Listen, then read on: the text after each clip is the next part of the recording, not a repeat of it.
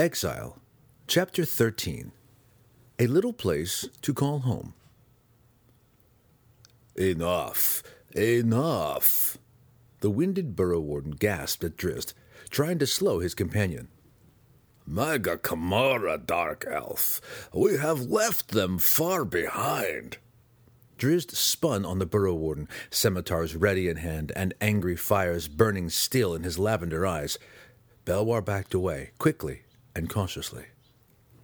Calm, my friend, the Svirfneblin said quietly, but despite the reassurance, the burrow warden's mithril hands came defensively in front of him.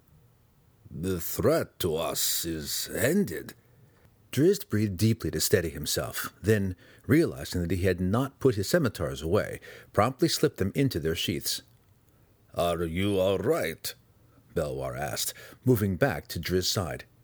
Blood smeared the drow's face from where he had slammed into the side of the walkway. Drizzt nodded. It was the fight. He tried vainly to explain. The excitement. I had to let go of... You do not need to explain. Belwar cut him short. You did fine, Dark Elf. Better than fine. Had it not been for your actions, we... all three, surely, would have fallen. It came back to me, Drizzt groaned, searching for the words that could explain. That darker part of me. I thought it was gone.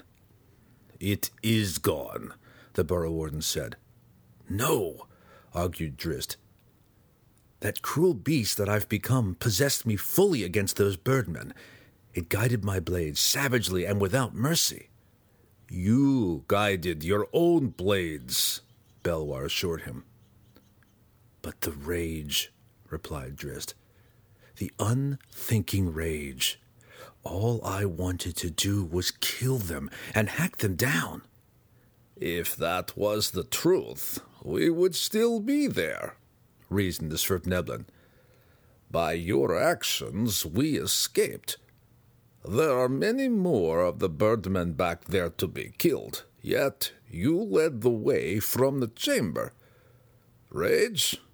Perhaps, but surely not unthinking rage. You did as you had to do, and you did it well, Dark Elf. Better than anyone I have ever seen. Do not apologize to me or to yourself. Drizzt leaned back against the wall to consider the words. He was comforted by the deep gnome's reasoning and appreciated Belwar's efforts. Still, though, the burning fires of rage he'd felt when Gwenhwyvar fell into the acid lake haunted him, an emotion so overwhelming that Drizzt had not yet come to terms with it. He wondered if he ever would. In spite of his uneasiness, though, Drizzt felt comforted by the presence of his Svirfneblin friend. He remembered other encounters of the last years, battles he'd been forced to fight alone. Then, like now, the hunter had welled within him, had come to the fore and guided the deadly strikes of his blades. But there was a difference this time that Drizzt could not deny. Before, when he was alone, the hunter did not so readily depart. Now, with Belwar by his side, Drizzt was fully back in control. Drizzt shook his thick white mane, trying to dismiss any last remnants of the hunter. He thought himself foolish now for the way he'd begun to battle against the birdmen, slapping with the flat of his blades. He and Belwar might be in the cabin still if Drizzt's instinctive side had not emerged, if he'd not learned of Gwenhwyvar's fall. He looked at Belwar suddenly, remembering the inspiration of his anger. "The statuette!" he cried. "You have it?" Belwar scooped the item out of his pocket. "Maga Kamara!" Belwar exclaimed. His round-toned voice edged with panic. "Might the panther be wounded? What effect would the acid have against Gwenhwyvar? Might the panther have escaped to the astral plane?" Drizzt took the figurine and examined it in trembling hands, taking comfort in the fact that it was not marred in any way. Drizzt believed that he should wait before calling Gwenhwyvar. If the panther was injured, it surely would need time to rest in its own plane of existence. But Drizzt could not wait to learn of Gwenhwyvar's fate. He placed the figurine down on the ground at his feet and called out softly. Both the drow and the Swiftmudland sighed audibly when the mist began to swirl around the Onk's figurine. Belwar took out his enchanted brooch to better observe the cat. A dreadful sight awaited them. Obediently, faithfully, Gwenhwyvar came to Drizzt's summons. But as soon as the drow saw the panther, he knew that he should have left Gwenhwyvar alone so that it might lick its wounds. Gwenhwyvar's silken black coat was burned and showing more patches of scalding skin than fur. Once sleek muscles hung ragged, burned from the bone, and one eye remained closed and horribly scarred. Gwenhwyvar stumbled, trying to get to Drizzt's side. Drizzt rushed to Gwenhwyvar instead, dropping to his knees and throwing a gentle hug around the panther's neck. "Gwen," he mumbled. "Will it heal?" Belwar asked softly, his voice nearly breaking apart on every word. Drizzt shook his head at a loss. Truly, he knew very little about the panther beyond its abilities and his companionship. Drizzt had seen Gwenhwyvar wounded before, but never this seriously. Now he could only hope that the magical extraplanular properties would allow Gwenhwyvar to recover fully. "Go back home," Drizzt said. "Rest and get well, my friend. I will call you in a few days." "Perhaps we can give some aid now," Belwar offered. Drizzt knew the futility of such actions. "Gwenhwyvar will better heal at rest," he explained as the cat dissipated into the mist again. "We can do nothing for Gwenhwyvar that will carry over to the other plane. Being here in our world taxes the panther's strength. Every minute takes a toll." Gwenhwyvar was gone, and only the figurine remained. Drizzt picked it up and studied it for a long time before he could bear to drop it back into his pocket. A sword flicked the bedroll up into the air, then slashed and cut beside its sister blade until the blanket was no more than a tattered rag. Zaknafein glanced down at the silver coins on the floor. Such an obvious dupe, but the camp and the prospect of Drizzt returning to it had kept Zaknafein at bay for several days. Drizzt Do'Urden was gone, and he'd taken great pains to announce his departure from Blingdenstone. The spirit wraith paused to consider this new bit of information, and the necessity of thought, of tapping into the rational being that Zaknafein had been on more than an instinctive level, brought the inevitable conflict between this undead animation and the spirit of the being it held captive. Back in her anteroom, Matron Malice Do'Urden felt the struggle within her creation. In Zin Karla, control of the spirit wraith remained the responsibility of the matron mother that the Spider Queen graced with the gift. Malice had to work hard at the appointed task, had to spit off a succession of chants and spells to insinuate herself between the thought processes of the spirit wraith and the emotions of the soul of Zaknafein Do'Urden. The spirit wraith lurched as he felt the intrusions of Malice's powerful will. It proved to be no contest. In barely a second, the spirit wraith was studying the small chamber Drizzt and one other being, probably a deep gnome, had disguised as a campsite. They were gone now, 10 days out, and no doubt moving away from Blingdenstone with all speed. Probably, the spirit wraith reasoned, moving away from Menzoberranzan as well. Zaknafein moved outside the chamber into the main tunnel. He sniffed one way, back east toward Menzoberranzan, then turned and dropped into a crouch and sniffed again. The location spells Malice had imbued upon Zaknafein could not cover such distances, but the minute sensations the spirit wraith received from the inspections only confirmed his suspicions. Drizzt had gone west. Zaknafein walked off down the tunnel, not the slightest limp evident from the wound he'd received at the end of the goblin's spear, a wound that would have crippled a mortal being. He was more than a 10-day behind Drizzt, maybe 2, but the spirit wraith was not concerned. His prey had to sleep, had to rest, had to eat. His prey was flesh and mortal and weak. "What manner of being is it?" Drizzt whispered to Belwar as they watched the curious bipedal creature filling buckets in a fast-running stream. This entire area of the tunnel was magically lighted, but Drizzt and Belwar felt safe enough in the shadows of a rocky outcropping a few dozen yards from the sloping robed figure. "A man," Belwar replied. "Human from the face." "He is a long way from home," Drizzt remarked. "Yet he seems comfortable in his surroundings. I would not believe that a surface dweller would survive in the Underdark. It goes against the teachings I received in the academy. Probably a wizard, Belwar reasoned. That would account for the light in this region, and it would account for his being here. Drizzt looked at the Svirfneblin curiously. A strange lot are wizards, Belwar explained, as though the truth was self-evident.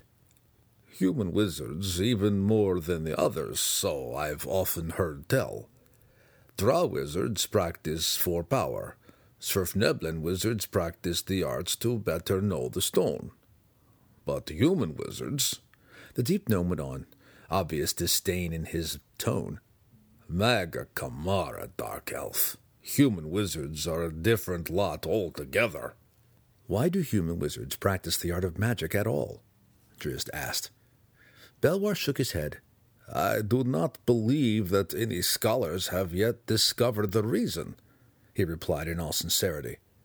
A strange and dangerously unpredictable race are the humans, and better to be left alone. You have met some? A few, Belwar shuddered, as though the memory was not a pleasant one. Traders from the surface, ugly things and arrogant. The whole of the world is only for them by their thinking. The resonant voice rang out a bit more loudly than Belwar had intended, and the robed figure by the stream cocked his head in the companion's directions. "Coming out, little rodents," the human called in a language that the companions could not understand. The wizard reiterated the request in another tongue, then in Drow, then in two more unknown tongues, and then in Svirfneblin. He continued on for many minutes, Drizzt and Belwar looking at each other in disbelief. He is a learned man, Drizzt whispered to the deep gnome.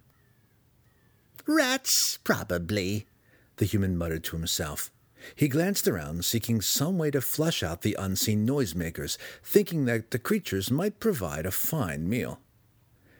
Let us learn if he is friend or foe, Drizzt whispered, and he started to move out from the concealment. Belwar stopped him and looked at him doubtfully, but then, with no recourse other than his own instincts, he shrugged and let Drizzt move on. Greetings, human, so far from home, Drizzt said in his native language, stepping out from behind the outcropping. The human's eyes went hysterically wide, and he pulled roughly on his scraggly white beard. "You isn't a rat," he shrieked in strained but understandable Drow. No, Drizzt said. He looked back to Belwar, who was moving out to join him. "Thieves!" the human cried. "Coming to steal my home, is you?" No, Drizzt said again. "Go away," the human yelled, waving his hands as a farmer would to shoo chickens. "Gettin'! Go on, quickly now!" Drizzt and Belwar exchanged curious glances. No, Drizzt said a third time. "This is my home, stupid dark elven," the human spat. "Did I asking you to come here? Did I send a letter inviting you to join me in my home? Or perhaps you and your ugly little friend simply consider it your duty to welcome me to the neighborhood?" "Careful, Drow," Belwar whispered to the human rambling on. "He's a wizard for sure, and a shaky one, even by human standards." "Or maybe but the Drow and the Deep Gnome races fear me," the human mused, more to himself than the intruders. "Yes, of course. They have heard that I, Brister Fendlestick, decided to take up the corridors of the Underdark and have joined forces to protect themselves against me. Yes, it all seems so clear and so pitiful to me now." "I have fought wizards before," Drizzt replied to Belwar under his breath. "Let us hope that we can settle this without blows. Whatever must happen, though, know that I have no desire to return the way that we came." Belwar nodded his grim agreement as Drizzt turned back to the human. "Perhaps we can convince him simply to let us pass," Drizzt whispered. The human trembled on the verge of an explosion. "Fine!" he screamed suddenly. "Then do not get in the way." Drizzt saw his error in thinking that he might reason with this one. The Drow started forward, meaning to close in before the wizard could launch his attack. But the human had learned to survive in the Underdark, and his defenses were in place long before Drizzt and Belwar ever appeared around the rocky outcropping. He waved his hands and uttered a single word that the companions could not understand. A ring on his finger glowed brightly and loosed a tiny ball of fire up into the air between him and the intruders. "Welcome to my home, then," the wizard yelled triumphantly. "Play with this." He snapped his fingers and vanished. Drizzt and Belwar could feel the explosive energy gathering around the glowing orb. "Run!" the Burrow Warden cried, and he turned to flee. In Blingdenstone, most of the magic was illusory, designed for defense. But in Menzoberranzan, where Drizzt had learned of magic, the spells were undeniably offensive. Drizzt knew the wizard's attack, and he knew that in these narrow and low corridors, flight would not be an option. "No!" he cried, and he grabbed the back of Belwar's leather jack and pulled the deep gnome along, straight toward the glowing orb. Belwar knew to trust in Drizzt, and he turned and ran willingly beside his friend. The Burrow Warden understood the Drow's plan as soon as his eyes managed to tear away from the spectacle of the orb. Drizzt was making for the stream. The friends dived headlong into the water, bouncing and scraping on the stones just as the fireball exploded. A moment later they rose up from the steaming water, wisps of smoke rising from the backs of their clothing, which had not been submerged. They coughed and sputtered, for the flames had temporarily stolen the air from the chamber, and the residual heat from the glowing stones nearly overwhelmed them. "Humans," Belwar muttered grimly. He pulled himself from the water and shook vigorously. Drizzt came out behind him and couldn't hide his laughter. The deep gnome, though, found no levity at all in the situation. "The wizard?" he pointedly reminded Drizzt. Drizzt dropped into a crouch and glanced nervously all around. They set off at once. "Home," Belwar proclaimed a couple of days later. The two friends looked down from a narrow ledge at a wide and high cavern that housed an underground lake. Behind them was a three-chambered cave with only a single tiny entrance, easily defensible. Drizzt climbed the 10 or so feet to stand by his friend on the topmost ledge. "Possibly," he tentatively agreed, "though we left the wizard only a few days' walk from here." "Bah, forget the human," Belwar snarled, glancing over at the burn mark on his precious jack. "And I'm not so fond of having a large pool only a few feet from our door," Drizzt continued. "With fish it is filled," the Burrow Warden argued, "and with mosses and plants that will keep our bellies full, and water that seems clean enough." "But such an oasis will attract visitors," reasoned Drizzt. "We would find little rest, I fear." Belwar looked down the sheer wall to the floor of the large cavern. "Never a problem," he said with a snicker. "The bigger ones cannot get up here, and the smaller ones, well, I have seen the cut of your blades, and you have seen the strength of my hands. About the smaller ones, I shall not worry." Drizzt liked the Svirfneblin's confidence, and he had to agree that they would find no other place suitable for use as a dwelling. Water, hard to find, and more often than not undrinkable, was a precious commodity in the dry Underdark. With the lake and the growth about it, Drizzt and Belwar would never have to travel far to find a meal. Drizzt was about to agree, but then a movement down by the water caught his and Belwar's attention. "And crabs!" spouted the Svirfneblin, obviously not having the same reaction to the sight as the drow. "Mega Kamara, Dark Elf! Crabs!